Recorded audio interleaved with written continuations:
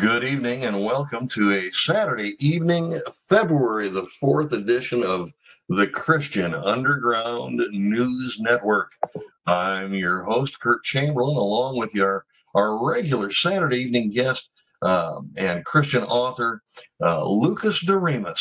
And if you were with us last month for Lucas's session, then you'll know that we are concentrating, or he's concentrating, on the corruption of pre-fall foundations, things as they were before sin entered into the world in the Garden of Eden. And last month we talked about language. Tonight we're going to talk about, well, how can I put this, Lucas? How about this? Well, not that specifically, sort of. Well, we're going to talk about what? Time, right? We're going to talk about time. And evolution is really the theory that's corrupted time. And time is one of the pillars of evolution. You know, if you really want to get down deep, they go into the species changing and this sort of thing. But, if you take away time, the entire theory falls apart. Now, the other pillar of the theory, we're going to talk about it later, is the flood. You take away the flood and time, and evolution has nothing to stand on. Absolutely nothing. And so if you take away if the earth is young, and if the flood happened, then evolution can't be true. But we're going to talk about that because sounds great. And as Curtis introed, and we said this last time, these are pre-fall foundations. These are things, if you want to call them doctrines, ideas, whatever you want to call them, that happened before Adam sinned. And so last time we got through one word because we stopped and talked about language for an hour and how fundamental language is and that God created language and all those things. And so we're probably not really going to read, straight through Genesis 1 and 2. That's really not what we're doing, but we're picking out all these concepts, ideas, doctrines, and we're going to teach on them and then talk about how they've been corrupted. So we'll get through 3 words this time. This is Genesis 1:1, in the beginning. Well, if there's a beginning, that means time had to start at the beginning of something. Yes. And if we also know that God is eternal. Now, one of the things this will probably be 2 months from now, we're going to talk about how, do you ever notice the Bible doesn't spend a lot of time proving that God exists? Not yet. You're right. It doesn't spend a lot of focused time on that. It almost is if, you and I have been studying Scripture for a long time. It's almost as if, God knew that there wouldn't be a reason to focus on it because his fingerprints are all over it, and it's up to us to find the fingerprints. Yeah, it's assumed. It is assumed that God exists. Yeah. And all those things. So I when you think about it, God doesn't spend the time, well, here's how eternity works versus here's how time works, and here's what happened before you were. Anything was created. He doesn't do anything like that. Right. He assumes it's just been created. But that's in a couple months down the road. But we're going to talk about the beginning now. If you turn over to Genesis 2, verse 1, it says, "Thus the heavens and the earth and all the host of them were finished." So not only do we have a beginning, but we also have a finishing of creation. All right. Now, we've got 66 books where it tells us beginning to end what's going to happen in our time. That's right. And then we know eternity beyond our time is going to happen. Exactly. And it's sort of mind-boggling when you think about it. Our concept of time is strictly linear. For us human beings, strictly a linear concept of time. Mm-hmm. You learned about it in math class. They showed you the ray, a straight line with two arrows at the end. There's a beginning and a linear end. That's our Mm-hmm. concept of time. Mm-hmm. However, you're going to get, I'm sure you're probably going to get into why that is, maybe. I don't know where exactly you're going to go with this, but Well, I'm gonna, we could probably spend a lot of time talking about eternity yes, and God's eternality. Because I'm focusing on Genesis, we know God's eternal, but Genesis doesn't really spend a lot of time on that, but right. it is an account of the beginning. Yeah, And so that's what we're going to spend our time on, is the idea that the world, the entire universe, was created in 6 24-hour days. mm-hmm. And we're going to study why that has to be the case. Now, if you go to Genesis 1, verses 5, Mm-hmm. God called the light day, and the darkness he called night, and we're gonna that'll be another one too. But anyway, it says, so the evening and the morning were the first day. Now we're Right. gonna break this apart.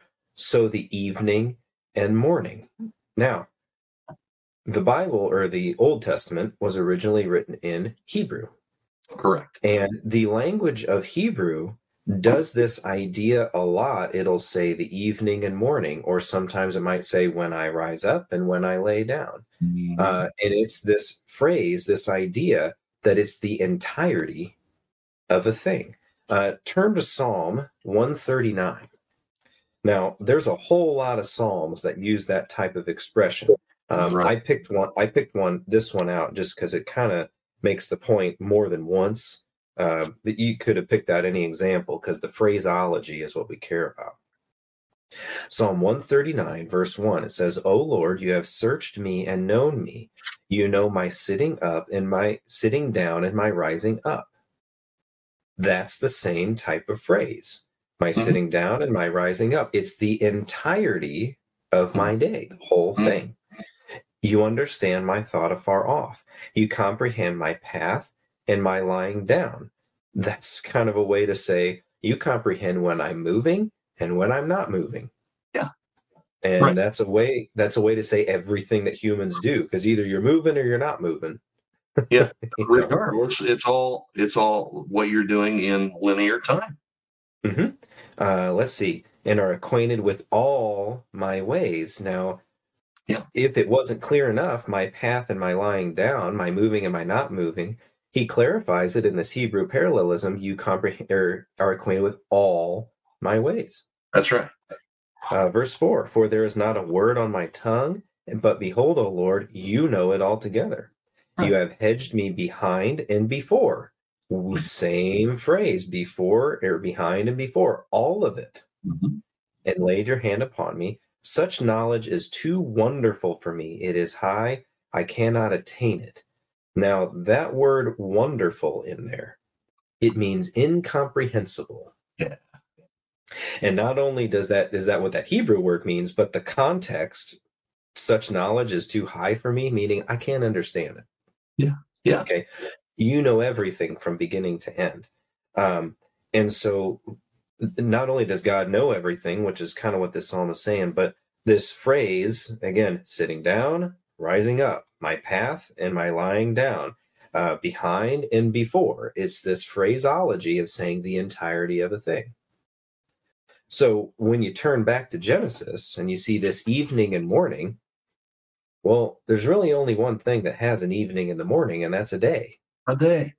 So the phraseology, this evening and morning, means the entirety of a day. Correct. Now, what is crazy to me, and the one other reason I picked out Psalm 139, because it talks about how we can't comprehend things. Uh-huh. The sun does not get created until day 4. That's right. So does that mean, and I don't know this for sure, does that mean that there was the Earth rotation on day 1?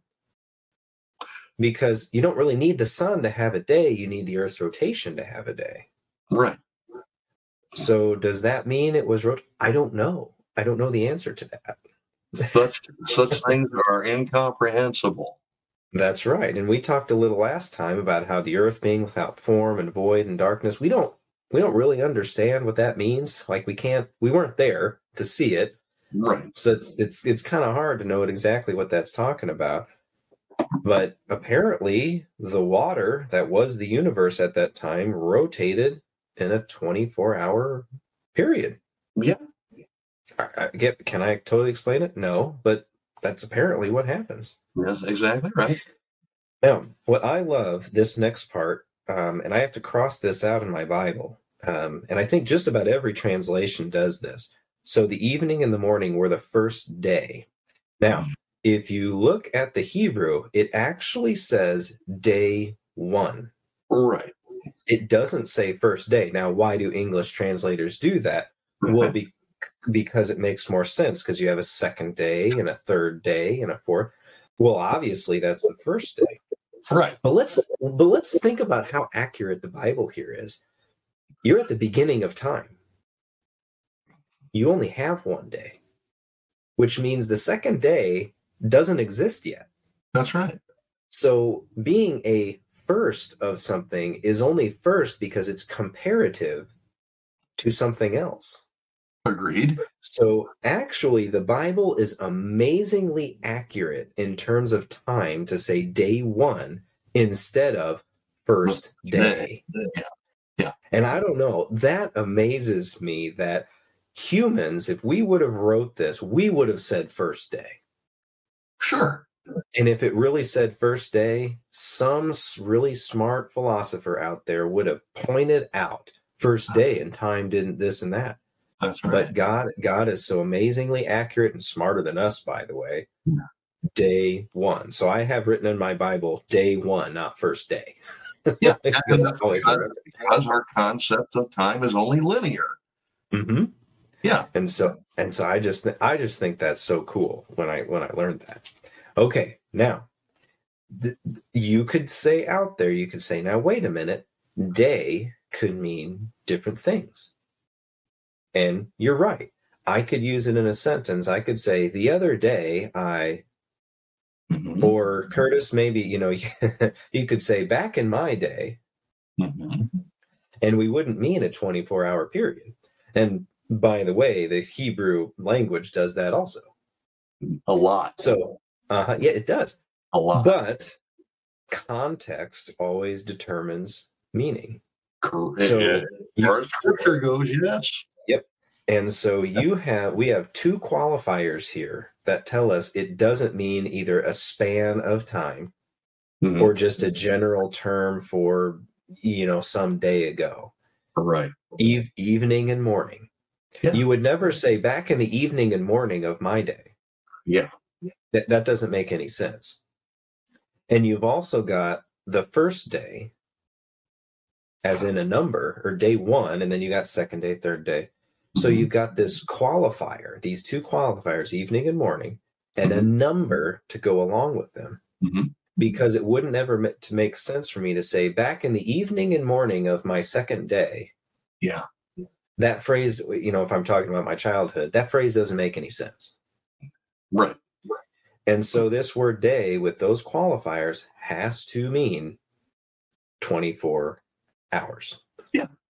It has to. Now, to go beyond that, context, again, determines meaning. Now, we can look at the style of literature.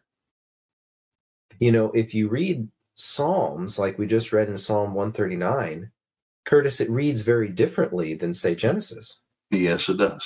Because it's a different type of literature. Right. Now, and you can actually, if you read, say, Shakespeare or something, you will notice that when you're writing, say, poetry, the order of the words are changed. You have the verb, noun, structure, and those sorts of things. In poetry, it's very different. That's correct. But in historical, normal narrative, it's a certain way. And if you look at how this first chapter of Genesis is written, there's nothing poetic, anything about it's historical, Yeah. It's a narrative about what happened, and so there's no reason to interpret it any other way than evening and morning a day. Right. Mm-hmm. Now you ask yourself, okay, well, why did God create it in 6 days? And you can almost also say, well, wait a minute, why did it take God so long? Yeah. I mean, you think about it. Well, God, we think about creation. We think, well, it had to have taken a long time. Well, but I could come back and say, well, but why did it even take 6 days? God created everything just by speaking it, Mm-hmm. and it was instantly there. Why didn't he just create it in an instant? Well, that's a good question.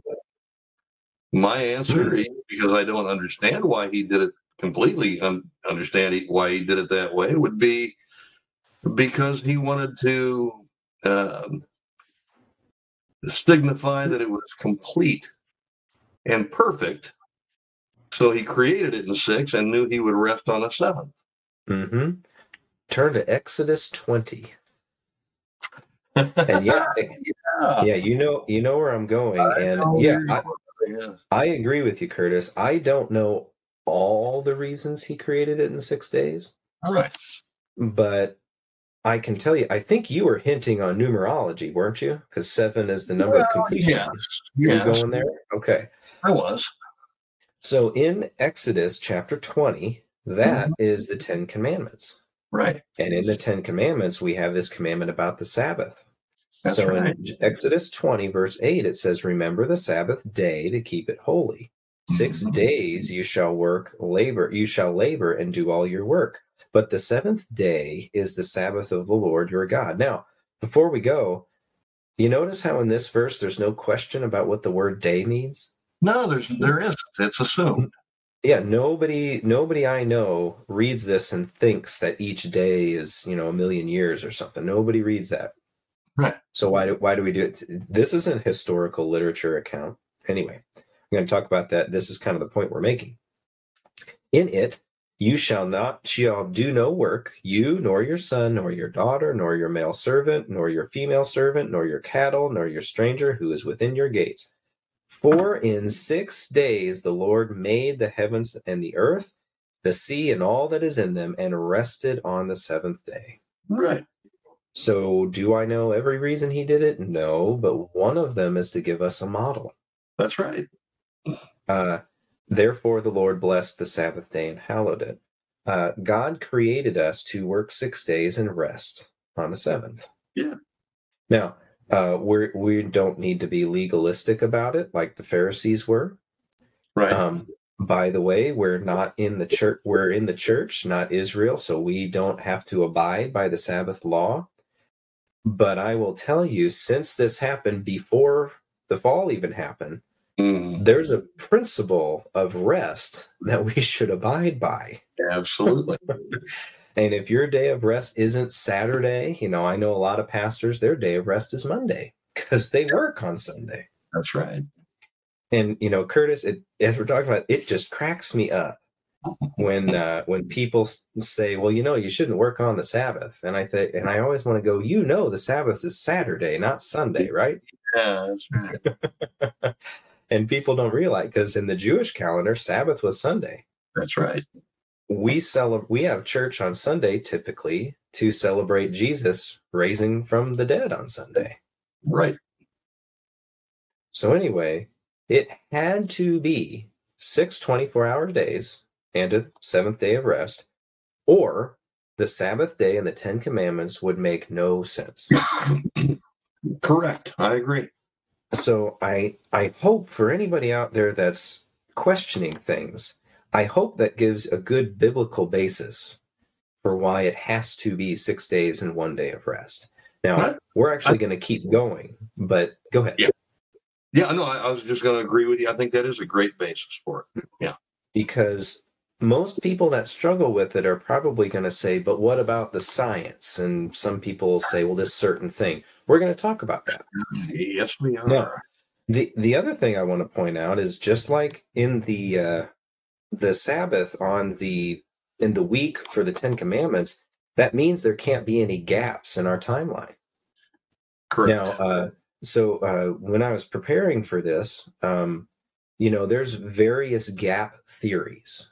Maybe there are gaps between days, maybe this and that.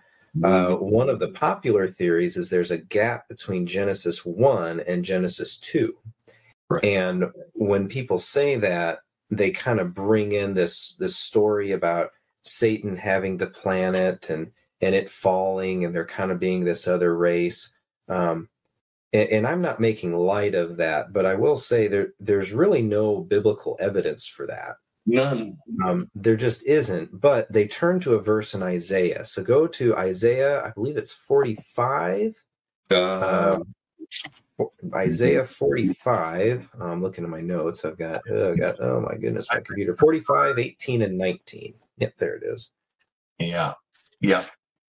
So they turn to this verse, and we're going to talk about it. And again, this comes in this style of literature. So this chapter 45, at the beginning of the chapter, God is calling Cyrus, the king of Persia, who, by the way, was not even born yet. God's calling him by name and talking about what he's going to do, and using Cyrus as his servant. Now, basically, when he gets down to kind of our section, God's just said, Cyrus is going to do all this. I'm going to raise him up to punish Israel. And then, like in verse 15 of chapter 45, truly you are God, and who hide yourself, O God of Israel, the Savior. And so God starts saying, yeah, this is stuff's going to happen, but I'm going to save you out of it because I'm still the Savior. Right. So that's our surrounding context. So let's start in verse 18.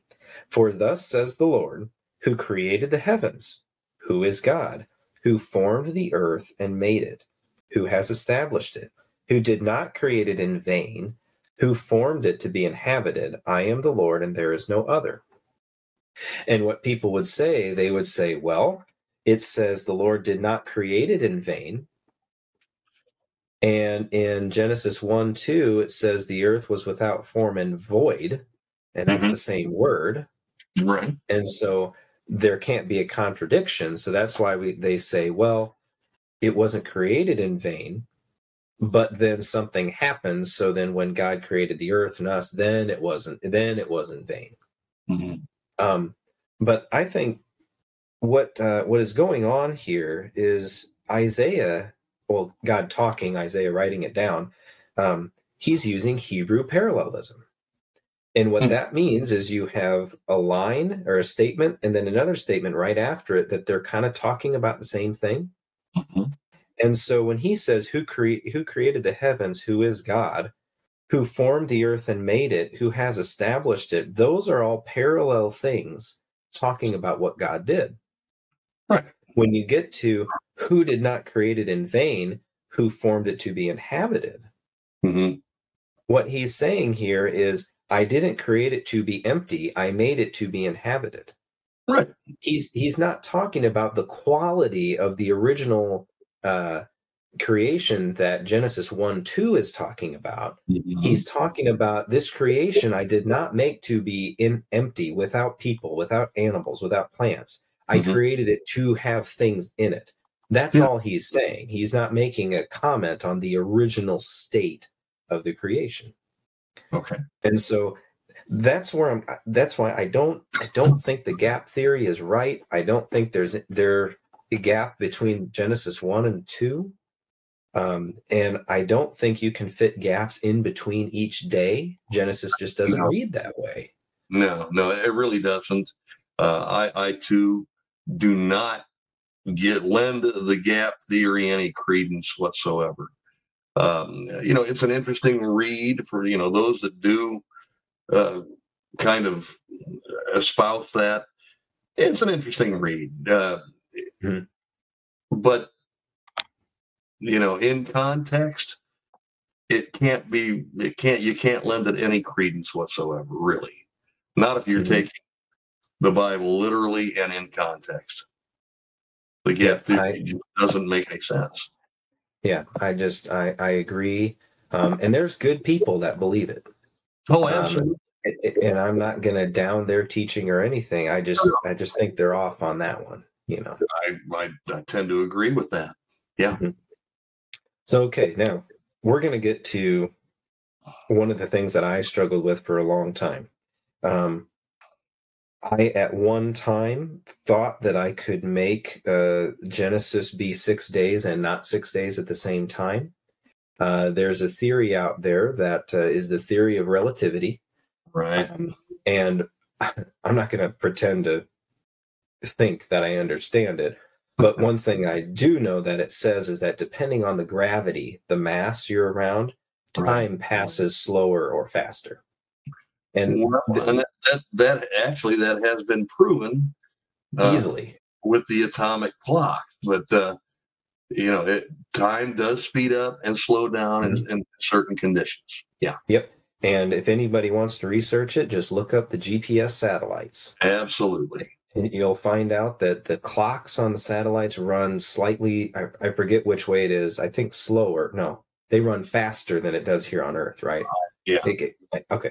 And so that theory is real. And so there's a theory out there that says, well, God created it in 6 days. But if you think about it in terms of relativity and gravity and this time, it was actually also 14 billion years. And I will tell you, at one time I believed that, because the idea is you look out into the stars, into the universe, and you do some math and you get that number. And so you try to make the Bible and science fit. Right. Let's talk about that. So the stars, the universe, the expanding universe, the largeness of it, whatever. The stars are, the last time when I was studying this is about, and I was doing some research and listening to some guys, I heard a guy make this point. I can't remember his name, but turn to Genesis 1:16. It says, then God made two great lights, the greater light to rule the day and the lesser light to rule the night. That would be the sun and the moon. He made the stars also. Now, that sentence right there, he made the stars also, is two words in Hebrew. And out of those two words, one is a preposition, which isn't even translated into English. So really, the whole of the universe outside of the Earth, sun, and moon is one word in the entire 2 chapters. Yep. And so the point I'm making here is God is not emphasizing the entire universe, even though now we have telescopes and all these wonderful things. Right. It's almost a footnote. Like, oh yeah, and I did the rest of the universe. All the beautiful nebulas and supernovas and black holes and galaxies and blah, blah, blah, blah, blah. Oh yeah, I made that too. It's not even emphasized. So it's interesting to me. We haven't started the corruption part of what we're talking about. It's interesting to me that what is almost a footnote is the biggest stumbling block for many, many people. It is. And it was for me. And so if you're out there and that's your stumbling block, I get it. I was there. Sure. And so now, here's the other thing. I was listening to a great preacher named Andy Woods, and he actually is doing a series on Genesis. And I went back and listened to his stuff. He made the point that, did God make other things in nature or in his creation mature? Here's the easy example. Was Adam an adult or a fetus when he was created? Well, it's assumed that he was a man because we all know that biologically you have to be of a certain age to begin procreating. Exactly. He called them to procreate, which means he has to at least have been past puberty. He also was naming animals and talking, which means he has to at least old enough to talk. Sure. And so God made Adam mature. Now, here's another question. Let's take chickens. Did God make chickens, or did he make eggs that hatched into chickens? He made chickens. Yeah, chickens came first. There's the answer, because God made them. So if God created these other things mature, why not the starlight? Why couldn't he have made the universe mature just like he made Adam mature? It really logically, it really makes a lot of sense. And again, up until a couple months ago, no one ever pointed that out to me. And so that really biblically solved a lot of things. Like, oh yeah, of course, Adam was mature. Why not the starlight is mature? Right. Now, I think we made this point last time. So up until day 4, it seems like all that basically exists is the earth. As Right. in, now it does say that, in chapter 2, on the second day, he separated the waters from the waters, and the firmament was called heaven. So we don't know if that meant just the atmosphere or beyond the atmosphere. We don't really know. It seems to be that until day 4, the creation was very small. Yes. Now, I can't prove that. No, we can't. We cannot prove that. It just sort of seems to be. So up until day 4, that's when he made it bigger. Now, I'll also encourage you, if you're interested, do a study on the phrase stretched out the heavens. Oh, yeah. You'll find that God makes a point of him when he's talking about creation that he stretched out the heavens. I've heard mathematicians analyze that in a lot of different ways. But, all I know is that it seems like up until day 4, it was small, and then God went and stretched it all out and created the rest of the universe on day 4. Right. Agreed. Yep. Now, the other thing, and we're about to get into some of the science and things like that, but at the end of the day, when I taught at the Christian school I taught at, I had students that would believe in evolution. And I had a couple that were pretty staunch about it. And I used to argue with them and try to bring up facts, and they would bring up facts and this and that. And, eventually I realized, hold on, the sun was created on day 4. The earth was created on day 1. Right. No matter what old universe theory you believe in, the Big Bang version 1, 2, 3, 4, or whatever version we're on, every single one, the sun comes first. Right. So without getting into science and facts and this and that, which one are you going to believe? Science that says the sun came first, or the Bible which says the earth came first? Yeah. It's a choice of faith, not of facts. Right. Which means, oh, you mean old earth is a faith? Yes, it is. Yes, it is. Yep. Because nobody was there at the beginning. Right. But by the way, on the same note, yes, primarily it is a matter of faith.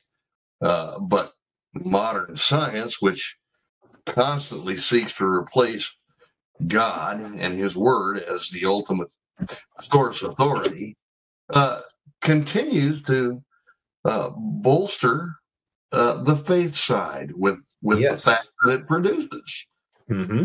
They don't intend to do that. In fact, they intend to do just the opposite, but it never really quite works out that way.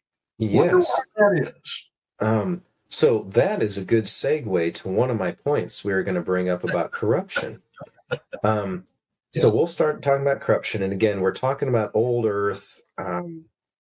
Is it old earth or old universe, Big Bang, evolution, whatever you want to call it. We watch a lot of documentaries, and we read books with the kids, and they're interested in science and all that. What's very interesting to me, Curtis, is within the last few years, more and more articles that are talking about fossils or geology moving, anything in that sort of area. You know what they're starting to admit more readily? They're starting to say things like, there must have been a flood in this area, or this must have been submerged for something. Absolutely. It must have been buried with water quickly and then mud. Now, I find it very interesting that science is starting to admit that a flood of water creates the conditions for all the things they study. They have no choice. It's become too obvious. It has. Now, are they ever going to say, well, evidently this agrees with the flood, supposition in the Bible. Well, they're not going to say that. They're not going to come out ever and say that. Yep. But they don't have to. Mm-hmm. Their own admissions kind of, it kind of pins them against the wall on their own. They don't need any help. Yeah, it's interesting how every single part of the world has a large local flood that does what they think. Why wouldn't it just be global? Why wouldn't it? What I find to keep going with the secularists, and this is when I say secularists, I just mean anybody that doesn't believe the Bible, and obviously they don't all believe the same thing. Because what's interesting, the alien guys. Yeah. They tend to believe in a global flood because of all the flood legends across the world. Absolutely. So isn't it interesting how we've got secular science in two vastly different areas, one disagreeing violently but still having to affirm it, and the other side going, well, we don't think it was God, but yeah, there was a flood, sure. It's just interesting, isn't it? It is. And so, and with the alien guys, their dates, they don't believe in a young Earth. Right. And so their dates are all goofy. And I would encourage anybody, the dating column that they use to date things, I don't know how else I'm not trying to be sarcastic or mean or anything. It's literally made up. Yeah, it is. I mean, it's a fabrication.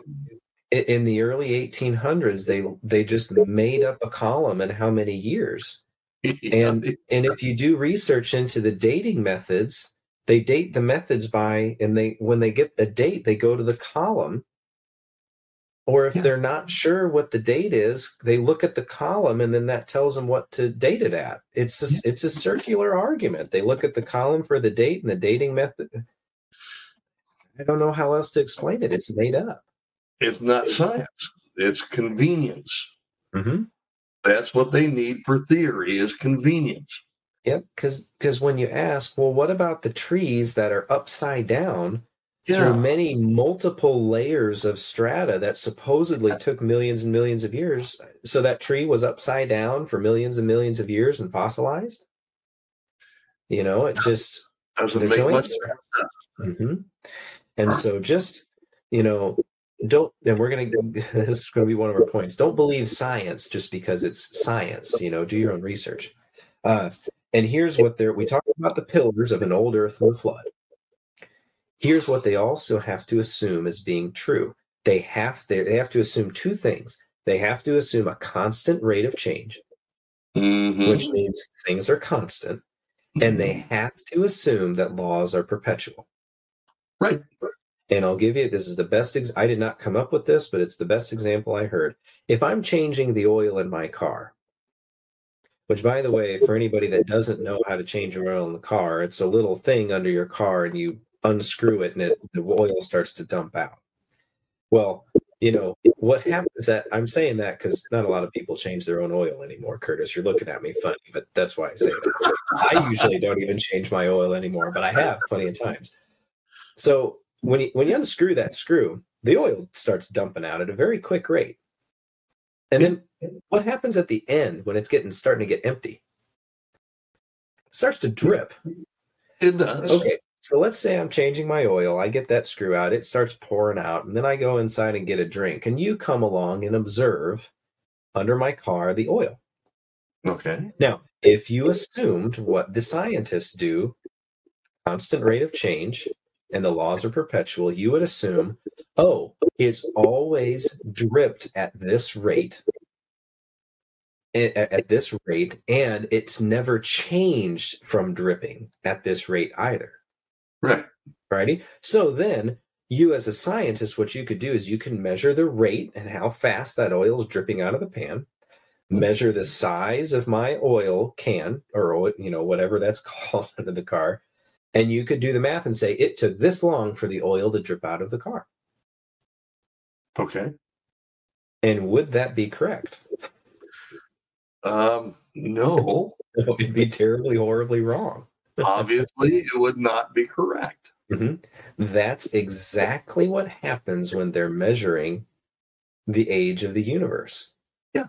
They look at starlight and they say light goes this fast, which means if we start to compress things or move them back together, since the universe is expanding. By the way, we have to assume that light has always traveled at that rate. Right. And if you do the math, you get roughly 14 billion years for the age of the universe. Right. And that's exactly how they do it. Yeah. Now, what's interesting is their theories don't work quite right. And so they have to start doing things like, if you've heard of the expansion theory? Of course. I'm sorry, no, it's the inflation theory, where Yes. the universe exploded out of nothing and exploded like really, really fast, and then it slowed down. Yeah. And we don't know why. Well, the reason they're doing that is because their equations don't work. That's right. Yeah. And that's exactly what's happened. Now, let's do two things about that. First of all, we cannot assume that light has always traveled at the same rate. Here's why we can't. Did you know that we've actually slowed the speed of light down? Yes, we have. To at least the article I read, the article I found was about 20 years ago. So I think they've slowed it down even farther. It was like 35 miles per hour or something like that. Yeah. And the way they did it is it's some like really dense salt solution, and they shoot light through it and they can measure the speed and they can slow it down. Now, it's an easy jump for me to think, well, if humans can change the speed of light, certainly the creator could. Absolutely. Which means, again, we talked about where I think he just made the starlight mature. But if you can't make that jump, well, the creator is certainly capable of making light move faster than the laws we observe now. Of course. And maybe when he says stretch out the heavens, maybe he did. I mean, again, I can't say for certain. Well, as a side note to this, for our listeners, if you really want an in-depth study of what we're talking about, this particular subject, Chuck Missler did a great study on the law of thermodynamics and how it relates to what the universe is actually doing. And basically, he proves beyond a shadow of a doubt, just using the law of thermodynamics, that the way modern science explains it to us is that the universe is becoming more uniform. It started out of chaos, the Big Bang, and is becoming more uniform. Is exactly the opposite of what's actually happened at the moment of creation. It was created in complete and total uniformity to God's specifications, and it is currently degrading into chaos. So just as a side note, if you're ever interested in that, look it up on YouTube. Chuck Missler, The Laws of Thermodynamics. Well, and to further that exact idea of, order into chaos, which is what thermodynamics say, which is what they're saying the opposite, that it was chaos and became more orderly. Right. We haven't talked about, the species changing and, evolution, animals turning into other animals, because we're focusing on time. But that theory is saying the exact same thing. It is, yes. That it's chaos, and actually your, DNA, atoms, whatever you want to call it, are actually becoming more orderly. Right. Now, the big logical problem, without going into the science of why that can't happen, is that what you're saying is if apes turned into monkeys, or that was said wrong. If apes turned into humans, excuse me. Right. What you're actually saying is that genetic information somehow got added into an ape's cell in order to eventually make a human. Yeah. So logically, where did that information come from? Exactly. Because you can prove very easily every time a species reproduces, every generation sorts and loses information. Absolutely. It never gains information, and you're saying it has to. So it's that second law of thermodynamics just applied to species. Yeah. So anyway, there you go. Now, So let's keep going on the time thing, thermodynamics and all that. So when they can't get their equations to work, they added something. They added something called dark matter and dark energy. And if you watch a documentary about that, it sounds very, very good. Everybody sounds like they really know what they're talking about. Here's the problem. They will say openly dark matter can't be observed and it can't be interacted with. Yeah. That means by definition, it's not science, because science is observable and testable. That's right. So it's very interesting that when you have equations and all this math, you can't get them to work. You create essentially a fudge factor. That's right. The famous Einstein dividing by zero because he wanted his equation to work. Sure. Dark matter is a fudge factor. And that's when I first heard somebody say that to me, I started doing research because I had been watching documentaries and how smart it sounds about dark matter and all this. It's true. It's a fudge factor. Anybody that wants deeper research into this, you need to look up, it's called Carmelian physics. Yes. And this Dr. Carmeli, his first name is escaping me. He basically took time, space, and matter. Yeah. Or excuse me, he added the three dimensions, height, width, and depth, and added space to it, the fourth dimension, and how the universe is expanding. And if you use this guy's equations on the whole of the universe, he gets it to work without dark matter, no dark energy, no fudge factor. Yeah. And it works just fine. Yeah. So again, I would encourage people, I have looked it up. I get it at a very basic level. I am not smart enough to know how he figured this out. But again, this is just more things proving the Bible's perfectly accurate. Oh, absolutely. And no matter how smart the scientists sound, the Bible's still accurate. Well, you're right. You're right. And science, of course, doesn't it amaze you, Lucas, that we keep discovering new things. We discovered antimatter, and now there's dark matter. I guess what's going to be next is they're going to discover doesn't matter, which has no effect on the universe at all. Yeah, maybe. I haven't heard that one. That's a good one. I'll have to use that one. Sorry, folks. Yeah, and with these really, again, these are very smart people that believe these things. No, sure. I think they've been deceived. I don't think they're stupid at all. No, I don't think they're stupid either. I think they've been deceived into a way of thinking that is wrong, and they're just carrying it out, which is exactly why we're doing this podcast. Right. And I don't mean this series specifically. I mean all of it. We want to bring people into the truth. Now, we have not mentioned this guy's name, but it is the name of Charles Darwin. Boy. Charles Darwin did not come up with the idea that the Earth is old. He was not the first one, but he is certainly the most famous to take that idea and apply it to life. Now, first of all, Charles Darwin was not a scientist. No. He was what's called a naturalist. Yes. And what that is you observe things and you make conclusions on that. Yeah. Based on you observe in their natural habitat, in their natural state. Yep. And naturalists make a lot of really good observations, and they're studied and all that.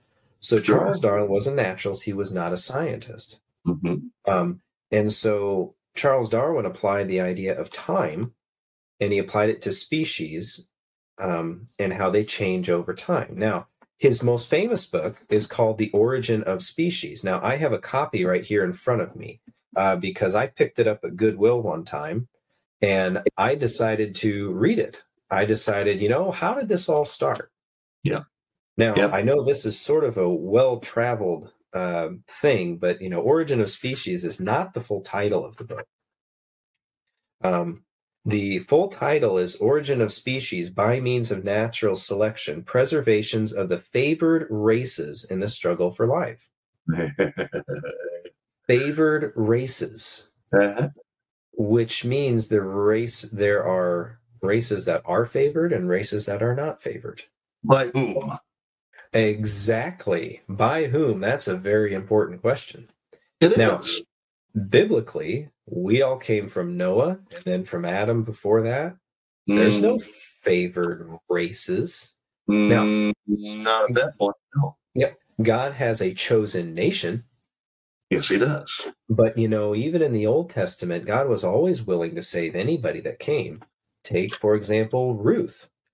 That's right. Take Jonah's missionary journey to Assyria, which, by the way, from all accounts, Jonah seemed to be about the only successful prophet in the entire Old Testament. Those are Gentiles. Yeah. Take Rahab. You go down the line.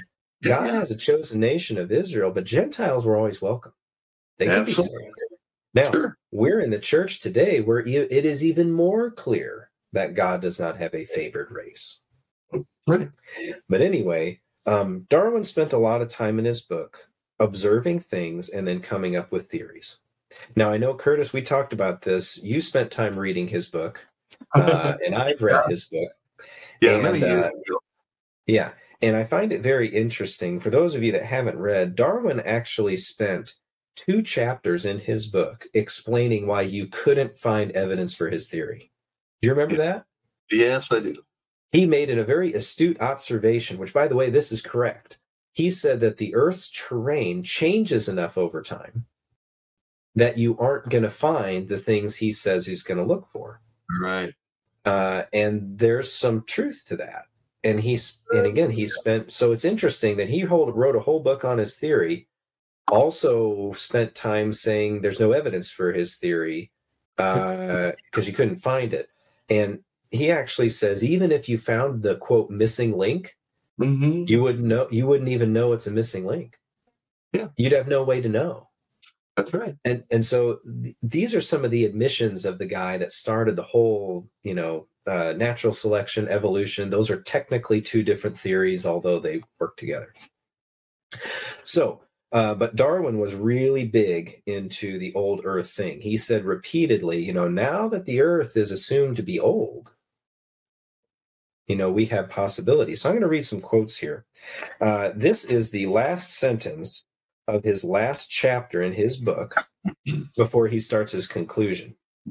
And it's very interesting. They're really long. When he was writing, they wrote, each paragraph is like a whole sentence. So excuse, we don't talk like that anymore. So excuse the long language. But anyway, he says, yeah. Finally, the several classes of facts which have been considered in this chapter seem to me to proclaim so plainly that the innumerable species, genera, and families of organic beings with which the world is peopled have all descended, each within its own class or group, from common parents, and all have been modified in the course of descent. Okay, there's a summary kind of his theory.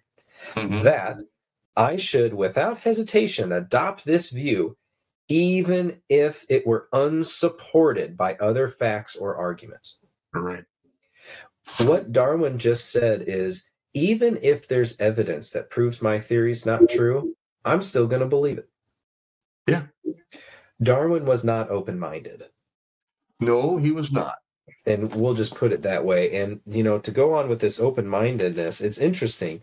He's not open-minded, but during his conclusion, he says this: it is so easy to hide our ignorance under such expressions as the plan of creation, unity of design, etc., and to think that we give an explanation when we only restate a fact.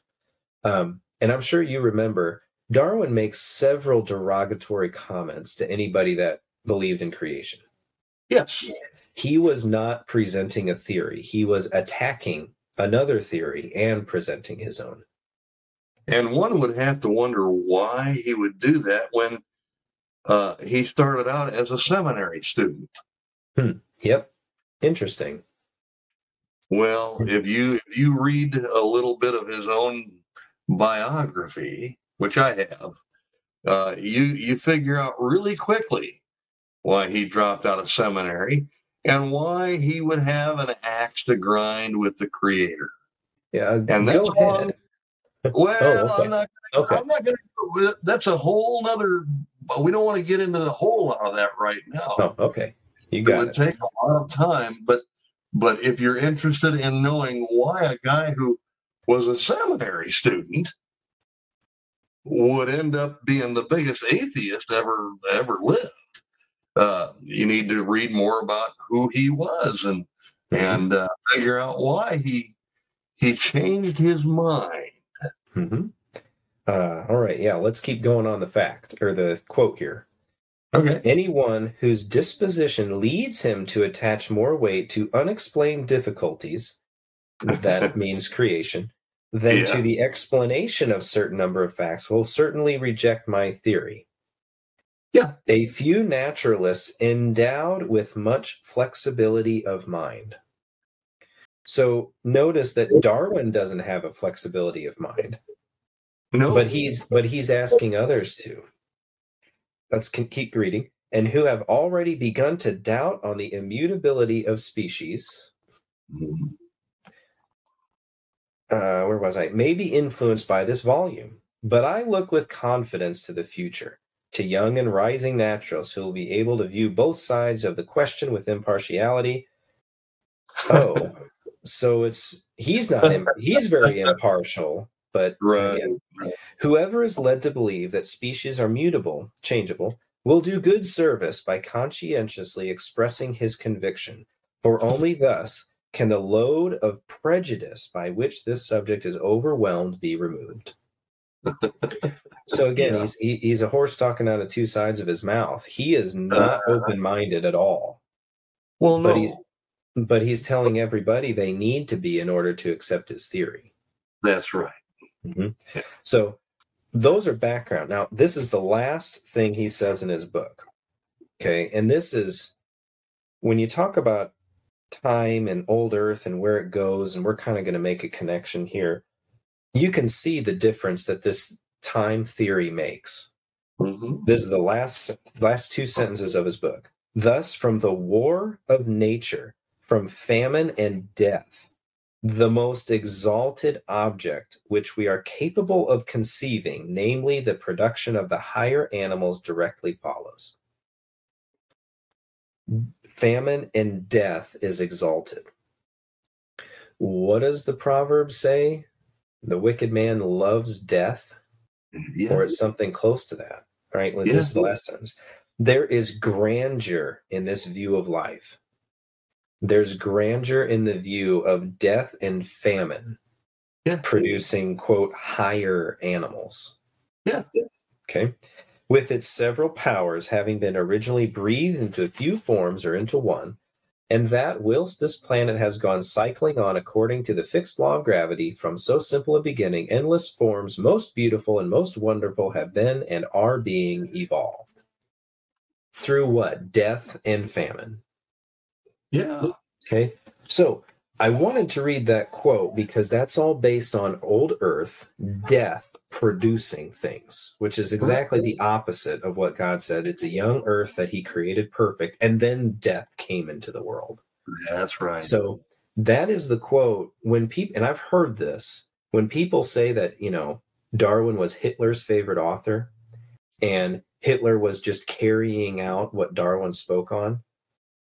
Now you know exactly what that means.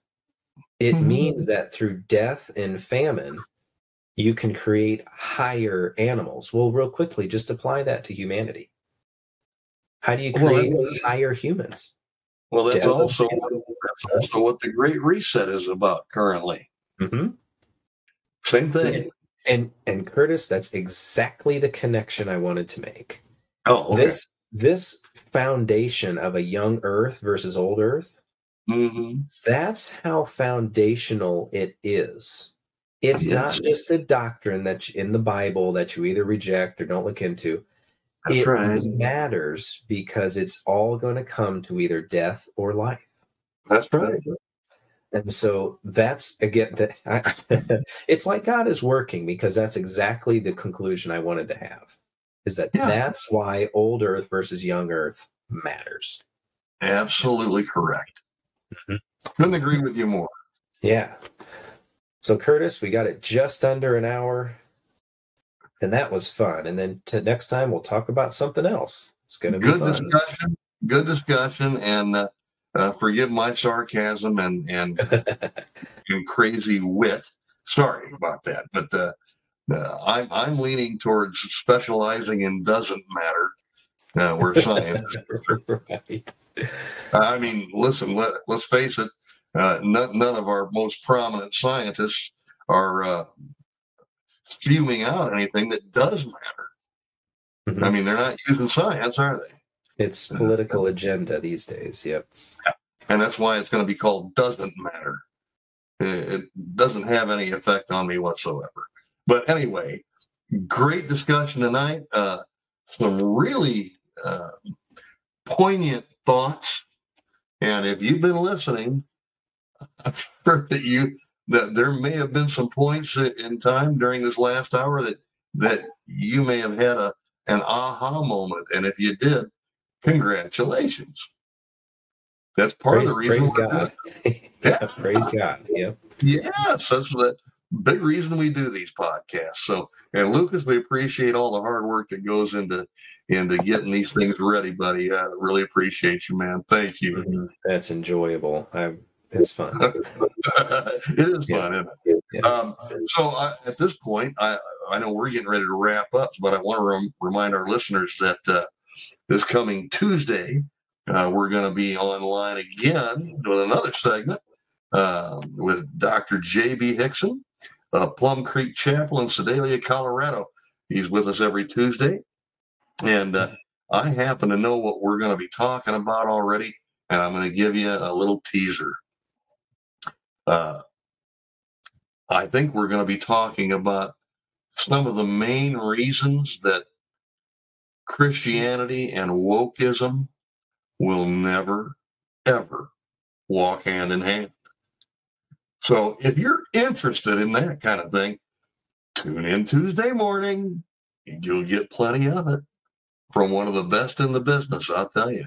I love that guy, and he's right on the money. I'm glad we have him on our team. Mm-hmm. Me too. And I'm glad we got you and Pastor Dick on our team too, man. So, listen, thanks again, Lucas, for this hour. I appreciate it. I know our listeners do. And you know when we're going to be on next, folks. So don't miss it. We'll be here. We will be here to do it. And I'm sure you'll be here to listen.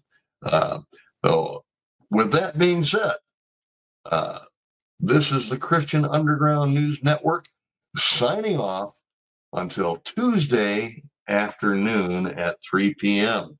Until then, may God bless and keep you, and we will see you then. Take care.